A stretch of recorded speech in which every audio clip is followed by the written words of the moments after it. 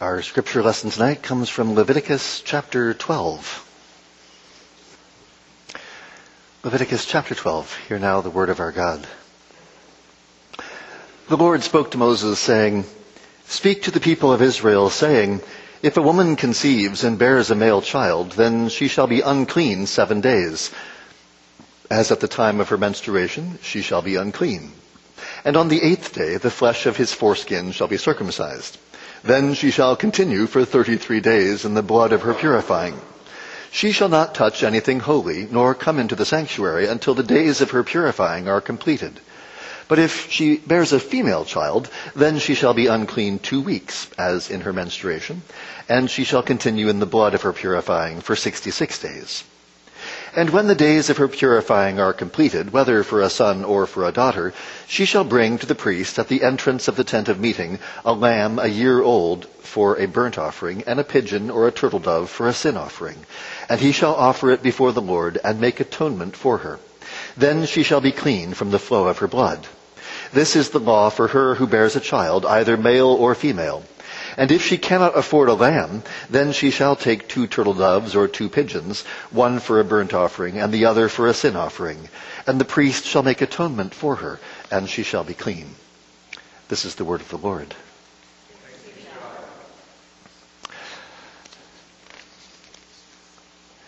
In Leviticus 10, we heard about how Nadab and Abihu offered strange fire and died as fire came out from the Lord and consumed them. In Leviticus 16, here in a few chapters, we are told that the Lord spoke to Moses after the death of the 2 sons of Aaron, when they drew near before the Lord and died, suggesting that they may even have tried to enter the most holy place. And all of chapters 11 to 15 serve as an interlude between the death of Nadab and Abihu as they tried to approach the Lord with strange fire, and then chapter 16, when we hear about the Day of Atonement, where, in a sense, everything we hear about here in chapters 11 to 15 is dealing with these questions of clean and unclean. How do you approach the Lord? How can Israel approach a holy God? We heard after the death of his sons that Aaron and his sons are supposed to distinguish between the holy and the common, and between the clean and the unclean. And these 2 categories are sort of, there's the holy, which is that which is devoted solely for God and his use. And then there is the common, that which is for man's use. And then within the common are these 2 other distinctions, clean and unclean. Both clean things and unclean things are both common. But there's a distinction within the common, clean and unclean, that the clean is suitable for and available for the holy place. It's moving in that direction. The unclean is unsuitable for. It is moving away from the holy place. And as we saw last time, there's another category. There's also the abomination. There is that which is detestable. You see, there are some things that are simply not okay. There are things connected with idolatry and death. And tonight we're looking at childbirth in this discussion of the holy versus the common, the clean versus the unclean. And you'll notice there's nothing detestable. There are no abominations in our chapter. Verse 2 makes clear that the content of chapter 15 was already known when it says that as at the time of her menstruation she shall be unclean. And you're like, I don't remember that part. Right, you haven't heard it yet. That comes 3 chapters later. So part of it is that the way I haven't gone into great detail on this, but Leviticus, to nobody's surprise, is set up as a giant chiasm. And so it's really clear that an awful lot of the material that we're hearing was already known in some form. We didn't talk about this much last week, but there are references to clean and unclean animals prior to Leviticus. For instance, at the flood, Noah already knew which were clean and unclean because he takes 7 of each of the clean animals and 2 of the unclean. How did he know? When did God... Where We're not told. But this is where it's clear that a lot of this information is already known. What Moses is doing is codifying it. For that matter, we've heard about menstruation before and sexual relations when God had said at Sinai, he had just told the people very simply, do not, basically for 3 days, don't have sex with your wives, so that you can all be ready for entering the presence of God. And the way he says it assumes that they already know what all this is about. So even though we're getting the codification here in Leviticus, this stuff wasn't all sort of brand new out of nothing. A lot of this material was stuff that seems to have already been understood at some level, and the historian in me always is curious to find out how did they know, but the pastor in me says, we don't need to know. God didn't care to tell us. So all we need to know is what we know here from the scriptures. But since Moses assumes that you know it, let me just explain the basics. In chapter 15, the first 18 verses deal with male discharges, and then verses 19 to 30 deal with female discharges. And it's worth pointing out that even normal sexual relations render both the man and the woman unclean. This is why God had warned Israel not to have sexual relations before they entered the worship of God. If you're going to come into the presence of the most holy God, you should have nothing else on your mind or on your body. That which is unclean has the power to contaminate. And so they were warned, don't come into the presence of God contaminated. Now, what's worthwhile and especially important for chapter 12 is that in the case of the woman, in chapter 15, verses 19 to 30, the normal menstrual cycle rendered a woman unclean. And we saw last time that there was a theme with unclean animals about proper function. And it might seem odd because isn't a woman's menstrual cycle her proper function? She has her period every month. But if you think about the contrast in chapter 15, which we'll look more at in a couple weeks, but for the man, if his seed falls anywhere but his wife, it renders him unclean. And if you think about what is the purpose of her flow, it signals the fact that she's not pregnant. It means that the unfertilized egg is passing from her body. She is unclean for 7 days, and any man who lies with her will also be unclean 7 days. The stain of impurity, uncleanness, is contagious. And there's a lot more in chapter 15 that it's actually, you'll get a hint tonight, but chapter 15 is a great Advent text. But in chapter 12, we're told that, at this point, the key for chapter 12 is that a woman is rendered unclean by her menstrual flow.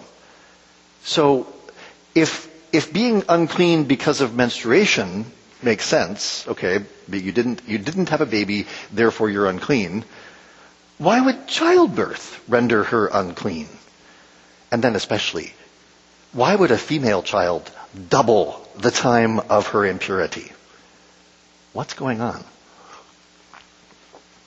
Now, many ancient peoples would quarantine menstruating, pregnant, or childbearing women.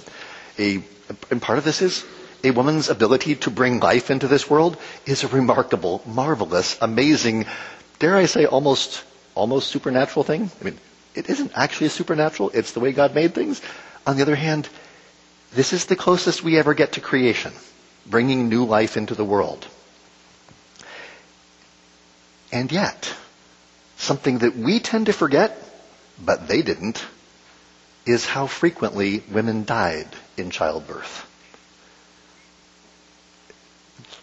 Childbirth is a very scary thing because of how commonly people died in the process. Mothers, babies. Childbirth is all about life and death. Back in Genesis 1, God told Adam and Eve to be fruitful and multiply. Adam had called his wife Eve because she was to be the mother of all living. After the fall, in Genesis 3, God had said that he would multiply pain in childbirth, but that the seed of the woman would crush the head of the serpent. And where did that whole story take place? In the garden. In the original sanctuary. In the place where a holy people met with their holy God. Now here in Leviticus, we're hearing about how God is preparing a new holy place where a holy people can meet with him. So we shouldn't be surprised to hear all the images coming back from Genesis. Leviticus just told us about the clean and unclean animals, concluding with its prohibition of touching any swarming creature. Think serpents. The seed of the serpent is at enmity with the seed of the woman. Israel, the Son of God, must realize that creation is no longer simply good. The ground has been cursed because of us. Oh yes, God made all things good. But cursed be the ground because of you. And what else was cursed? The serpent. Having spoken of the seed of the serpent in chapter 11, the unclean animals and particularly the swarming things, the abominations, Moses now turns to the seed of the woman and does so in the context of Genesis 17, the covenant sign of circumcision on the 8th day. This was, we've been talking about the 8th day a lot in Leviticus. Well, the original 8th day in the book of Genesis was the 8th day of circumcision. And on the 8th day, verse 3, the flesh of his foreskin shall be circumcised. Leviticus 8 through 10 just told us about the consecration of the priests who entered their holy service on the 8th day. Any Israelite who knows the story of Abraham, which would be all the Israelites, would notice the similarity with circumcision. And they'd see, the priest enters his holy service on the 8th day. And also every Israelite male enters into his covenant relation on the 8th day. And we need to keep in mind that in Exodus 19, God had said that Israel was set apart as a holy priesthood, a royal nation. The priesthood of all believers is a very Old Testament notion. The problem is that a universal priesthood was unrealistic given the responsibilities of the priests in those days. At Mount Sinai, it was the young men who filled that role. And when the Levites were selected as the priestly tribe, they are explicitly connected with the firstborn, as they are numbered in place of the firstborn. So in one sense, every Israelite male was consecrated to his priesthood on the 8th day. Circumcision is a sign of the new covenant, the day when Israelite boys received the promise of the new creation. The 8th day is overwhelmingly the day of atonement, the day when God's people are made clean. Circumcision was given to Abraham as a sign of the covenant. Circumcision highlights, in a very obvious way, the importance of the seed. Snipping off the flesh of the foreskin would distinguish the clean Israel from the unclean Gentiles. And only those who are clean may approach the holy. Paul will refer to our baptism as the circumcision made without hands in Colossians 2, as we are washed, cleansed, made clean. The Old Testament never says that the old law was a bad thing.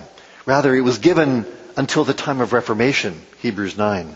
Until the time when Jesus entered into the Holy of Holies made without hands. The sacraments of the New Testament are designed to be simpler and without blood, but they point to the same things. Before Christ shed his blood, there was no water that could cleanse you. But because the blood of Christ cleanses us from all sin, now we don't need circumcision. We don't need to shed our blood waiting for the seed of the woman to come. He has come. He is risen. He sits at the right hand of the Father. He has entered the heavenly holy of holies. And so every 8th day we gather to remember how he was snipped off and how we have been joined to him. But coming back to Leviticus, note how the circumcised boy is clean. And his foreskin of his flesh is cut off on the 8th day. And the cutting off of the foreskin of the flesh symbolizes the cutting off of his old nature. But his mother cannot be purified for another 33 days. What's going on? Why does she have to spend 40 days in a state of uncleanness? She's just brought a child. Not just a child, but a male child who might actually be the one who would save Israel. Why is she now unclean for 40 days? What does the number 40 do here? Think about the flood. The flood will be an important image of what's going on here. The flood poured down for 40 days.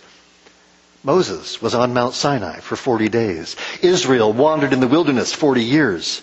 Jesus will fast in the wilderness for 40 days. One common thread that runs between all these 40-day, 40-year passages is the separation or isolation of the party from contact with the larger community. There's nothing here that suggests that sex or childbirth is a bad thing. Actually, last week I referred to the red heifer from Numbers 19. In the ceremony of the red heifer, the priest becomes unclean in the process of making Israel clean. What's a mother doing? She becomes unclean in order that she might bring forth a child. You'll notice this child had as much or more contact with her blood than anybody. But is the child said to be unclean? It's not about contact with blood. If it was contact with blood, then anytime you had an accident and you cut your finger, you'd be unclean. It's not about blood. Notice the way it puts it in verse 4. She shall not touch anything holy, nor come into the sanctuary until the days of her purifying are completed. It's not about how long her flow lasts. The actual period of time of a postpartum discharge can vary widely. The point is not that she is unclean until her discharge clears up. Rather, for the birth of a male child, she is in the blood of her purifying for 40 days, regardless of the actual length. Leviticus 15 will talk more about discharges. That'll be fun. But the central focus of Leviticus is how can humanity enter the presence of a holy God? The holy are those things and people who belong entirely to God and His service. The common refers to everything else. And the common comes in two categories. The clean, which is ready and prepared for God's service, and the unclean, which is not ready and prepared for God's service. Now, some things are always unclean. Unclean animals, unclean birds, unclean creeping things. They're always unclean. They can never become clean. They represent creation in rebellion against God. But some things can be clean or unclean depending on circumstances. God's purpose is to move humanity from our estate of uncleanness, the state of sin and misery, to an estate of salvation by a Redeemer. It's actually, when you think about the unclean, it's not so much associated particularly with sin. It's more connected with, you might say, misery. But it's also worth noting that in the Old Testament, nothing is permanently clean. Everything can be contaminated. Even the holy can become unclean. The priests are holy, but if they touch a dead body, they become unclean. The sanctuary is holy. The inner sanctuary is called the Holy of Holies, the most holy place. But even the most holy place can be desecrated. This is the problem with the Levitical code. It only works if people actually do what it says. So you might say the good news, the gospel according to Leviticus, is that there is now a way into the holy place. The problem is that that way is not permanent. The unclean animals of chapter 11 reminded us of the serpent. The uncleanness of childbirth now reminds us of the seed of the woman that will crush the head of the serpent. We need one who will do what is promised. But then, verse 5, if she bears a female child, she shall be unclean for 2 weeks, as in her menstruation, and she shall continue in the blood of her purifying for 66 days. Why is she unclean for twice as long as for a female child as for a male? In the case of the boy, the mother's 7 days cover herself, and then his circumcision on the 8th day cuts away his old flesh and brings him into the covenant. For a girl, however, the mother is unclean for 14 days, 7 for herself, 7 for her daughter. And she is separated from the community for 80 days, 40 days for herself, 40 days for her daughter. If you think about it, the doubled period of time highlights the significance of the event. And the distinction may help address a common misunderstanding. Sometimes people wonder, why were only boys circumcised? Well, besides the fact that female circumcision is more like mutilation, it's not true that only males had a ritual for entering the Israelite community. Females are not circumcised, but they are included in the entrance rite into the people of God, namely the ritual of purification described in verses 6 and 7, because the mother undergoes the 40 days for herself and then the 40 days for her daughter, and then after 80 days, which it's not an accident that it's 8 times 10. The 8th, sort of after 80 days, she comes and makes purification for herself. Now, as you look at the ritual of purification in verses 6 through 8, you'll notice that when she brings the offering, this is to make atonement for her, that she shall be clean from the flow of her blood. Why does she need to make atonement? Why does she need a sin offering? It's not because sexual relations is inherently sinful. It's because since the fall, we are all inherently sinful. Atonement is made not for the child, but for the mother. Mark Garcia helps us think about how this works. God is, particularly as he calls attention to this Leviticus-Genesis interplay, God is the God of creation, of holiness, of glory, full of life. Purity then, and the notion of being unblemished, is a matter of fullness of life, in the sense of being devoted or dedicated to life. Disqualification from the area of the holy comes with any lack of the fullness of life. A disqualifying thing was thus often relegated to the wilderness, the area of non-life and desolation. Because the point is not physiological. She's banned from the sanctuary for 40 days for a son, 80 days for a daughter. She might be feeling fine. Nary a show of blood anywhere. Sorry, dear, it's only day 37. Got to wait 3 more days. So what's the point? Well, the key is actually, it's in the term used to describe her in verse 7, when it says she shall be clean from the flow of her blood. Flow is a nice translation there, but fountain might be a better translation. It's a term used to refer to a source of naturally springing water. So a fountain, a spring. It's a term that's used in Jeremiah 17, actually, which we read last week in the morning, where the Lord is said to be a fountain of living water. It's often used metaphorically as a fountain of life, a fountain of wisdom, a fountain of tears. Here in Leviticus, it's a fountain of blood. Actually, in chapter 20, Moses will use the same term when he says that a man who lies with the woman during her menstrual period uncovers the fountain of her blood, and both shall be cut off from Israel. Okay, what's going on here? The womb is being portrayed as a fountain. And this is actually a very familiar image in the ancient Near East. Some of you who took literature classes a few years ago might remember certain things from ancient Near Eastern literature about fountains and wombs. And I won't go into detail. It's really quite graphic. But it was a very common image in the ancient world. And actually, if you think about, Mark Garcia says it well, very, very nicely.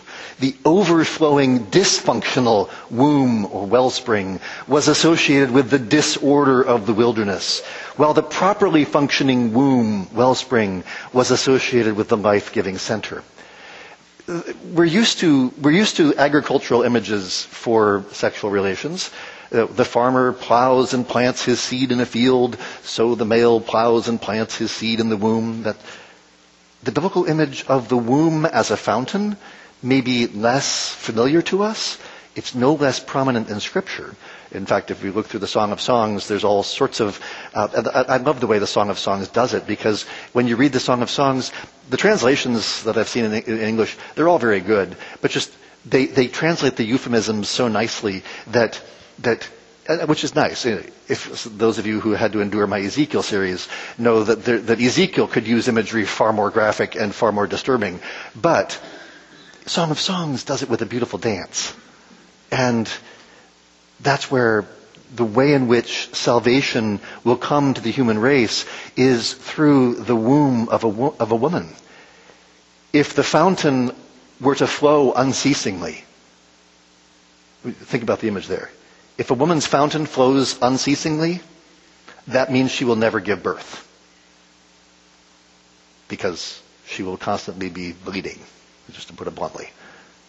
So if all women's fountains flow unceasingly, humanity will die out very shortly thereafter.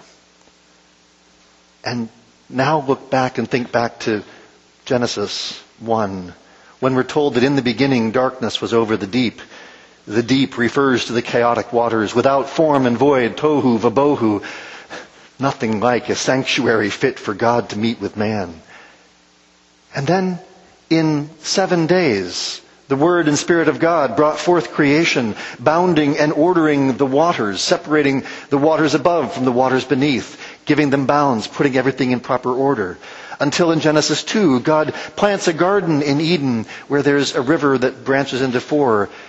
And God has ordered all the waters so that things flow properly. So that was our 7. When do you get the first 40? The first 40 comes in the flood, when the fountains of the earth are unbounded. The fountains of the deep burst forth. The chaotic waters prevail over everything in 40 days. And after 40 days, we're told the fountains are closed. Why is a woman said to remain in the blood of her purifying for 40 days? Because if every womb continues to flow, this flood will destroy humanity. Every time a woman bears a son, we see a picture of creation, uncreation, and recreation. We see the picture of creation as she bears a child. We see a picture of uncreation as her flow is in danger of flooding the world. And then recreation as God restores and re-heals. Redemptive history is recapitulated in daily life. Scripture does this all the time. Proverbs 5 uses this image powerfully. Drink water from your own cistern, flowing water from your own well. Should your springs be scattered abroad, streams of water in the streets? Let them be for yourself alone and not for strangers with you. Let your fountain be blessed, and rejoice in the wife of your youth, a lovely deer, a graceful doe. Let her breasts fill you at all times with delight. Be intoxicated always in her love. Why should you be intoxicated, my son, with a forbidden woman, and embrace the bosom of an adulteress? The themes of idolatry and adultery connect regularly throughout Scripture. So we shouldn't be at all surprised to see proper sexual relations used to illustrate God's relation with His people. Which means that the female body has a peculiar relationship to the holy. There's a way in which there's no comparison in anywhere in Leviticus. Sure, in chapter 15 we'll get men and women on discharges. But there's nothing like chapter 12 for men. Because men never give birth. Chapter 12 shows how woman's body is connected to this story we're telling about the holy place and how God's people relate to, how can His people approach a holy God. Notice in the provision for the poor in verse 8, that at the end of the time of her purification, she must bring a year-old lamb for a burnt offering, or 2 birds if she's poor. And after the priest makes atonement for her, she will be clean. Now, we're never sure how well Israel did at doing what God actually said to do. It's possible that the story of Elkanah and Hannah in 1 Samuel 1 recounts something like this. It doesn't go into detail, but it looks like that's what they're doing. There's only one time in Scripture that we're told specifically that somebody did exactly what we're told here. And that was when Joseph and Mary came to the temple in Luke chapter 2. They come bearing Jesus, the eternal Son of God. But bearing Jesus, the eternal Son of God, rendered Mary unclean. You can't escape it. How did bearing the eternal Son of God render Mary unclean? Why did she have to bring a blood sacrifice to purify herself from that impurity? Now, this should be conclusive evidence that this is not about anything about sinfulness of sex. Mary had never had sex. She was a virgin. Nor does it imply anything sinful about the child. We know Jesus was perfect. Rather, what this shows us is the true humanity of Jesus. It shows that he was indeed born of a woman, born under the law. She took the uncleanness of childbirth upon herself, as we just sang tonight, thank you, Peter, to show God's love aright. She bore the world a Savior. Leviticus 12 is preparing us for understanding how the eternal Son of God could be born of a woman. It's not the child, but the mother who is rendered unclean by childbirth. Because just like the priest with the red heifer, in order to bring salvation to his people, the priest became unclean.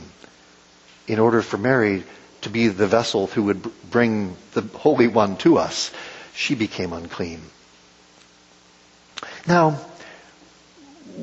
what do we do with this? I mean, obviously, the church has not maintained this practice of mothers being unclean or unfit to enter the worship of God for 40 days, 80 days. Why not? Well, part of the reason is because we no longer are anticipating the fulfillment of the promise to Eve. Paul says in 1 Timothy 2, when he says, let a woman learn quietly with all submissiveness, I do not permit a woman to teach or to exercise authority over a man. Rather, she is to remain quiet. For Adam was formed first, then Eve, and Adam was not deceived, but the woman was deceived and became a transgressor. Yet she will be saved through childbearing if they continue in faith and love and holiness with self-control. Now, it's important to keep Paul's pronouns clear here. She, singular, will be saved through childbearing, might even be translated through the childbearing, if they, plural, continue in faith and love and holiness with self-control. Why does Paul switch from the singular to the plural? Well, because the specific promise of the seed of the woman has been fulfilled in the childbearing, in the coming of our Lord Jesus Christ. So that there is only an analogical continuity. Yes, women still bring forth covenant children, taking upon themselves the danger and peril of childbirth, facing death so that they might bear new life. And as such, there is certainly a Christ-likeness to childbirth. And the pains of childbirth for the Christian woman are truly a sharing in the sufferings of Christ. But there is also an element of discontinuity with the Old Testament purification laws. Why Paul uses the singular, she will be saved through childbearing if they continue in faith and love and holiness with self-control. Because he's not saying that every woman needs to bear children. After all, he's the same Paul who in 1 Corinthians 7 praises singleness as a Christian calling and calls Christians to regular marital relations without any hint of impurity.